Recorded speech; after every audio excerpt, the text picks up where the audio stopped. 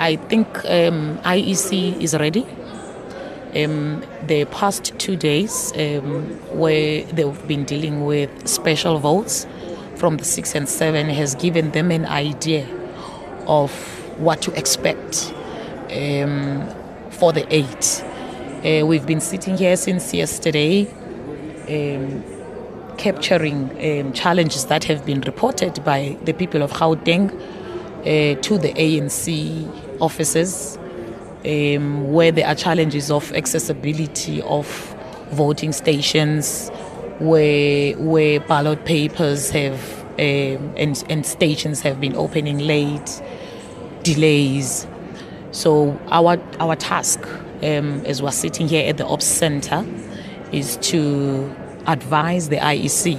Now, what is different in these elections is that IEC has made our job very easy. They've created a system that we can use to upload all information that has been reported as challenges, which creates a better way of working because there's a speedy resolution now on matters compared to the other years.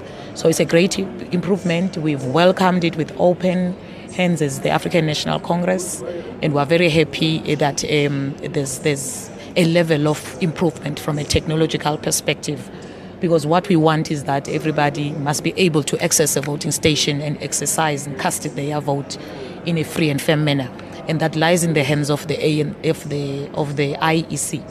So as the ANC, we are very happy. We think they are fully organized. They are ready for action. Look, in the past elections, we saw people voting that were fully conscious of where this country comes from its liberation history, who were fully conversant of the apartheid era. Now, what is different in these elections is that we are going to see a lot of young people who will be first-time voters, who have been born into democracy, who will be able to cast a vote.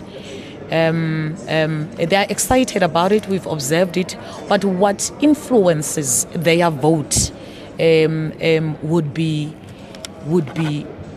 an assessment, an informed assessment of what they have been exposed to from a governance perspective. So one would expect that the youth today that is going to be eligible to vote would be the ones that should be having a more informed opinion. They are not loyal voters. They are informed voters because they do not know the history. They have since been liberated, unlike the older generation that was relying more on the loyal vote.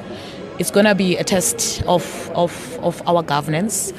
As the African National Congress, we are confident that when we win these elections, it would be a point towards the right direction, a vote of confidence towards our governance systems to the people of Gauteng and as a country.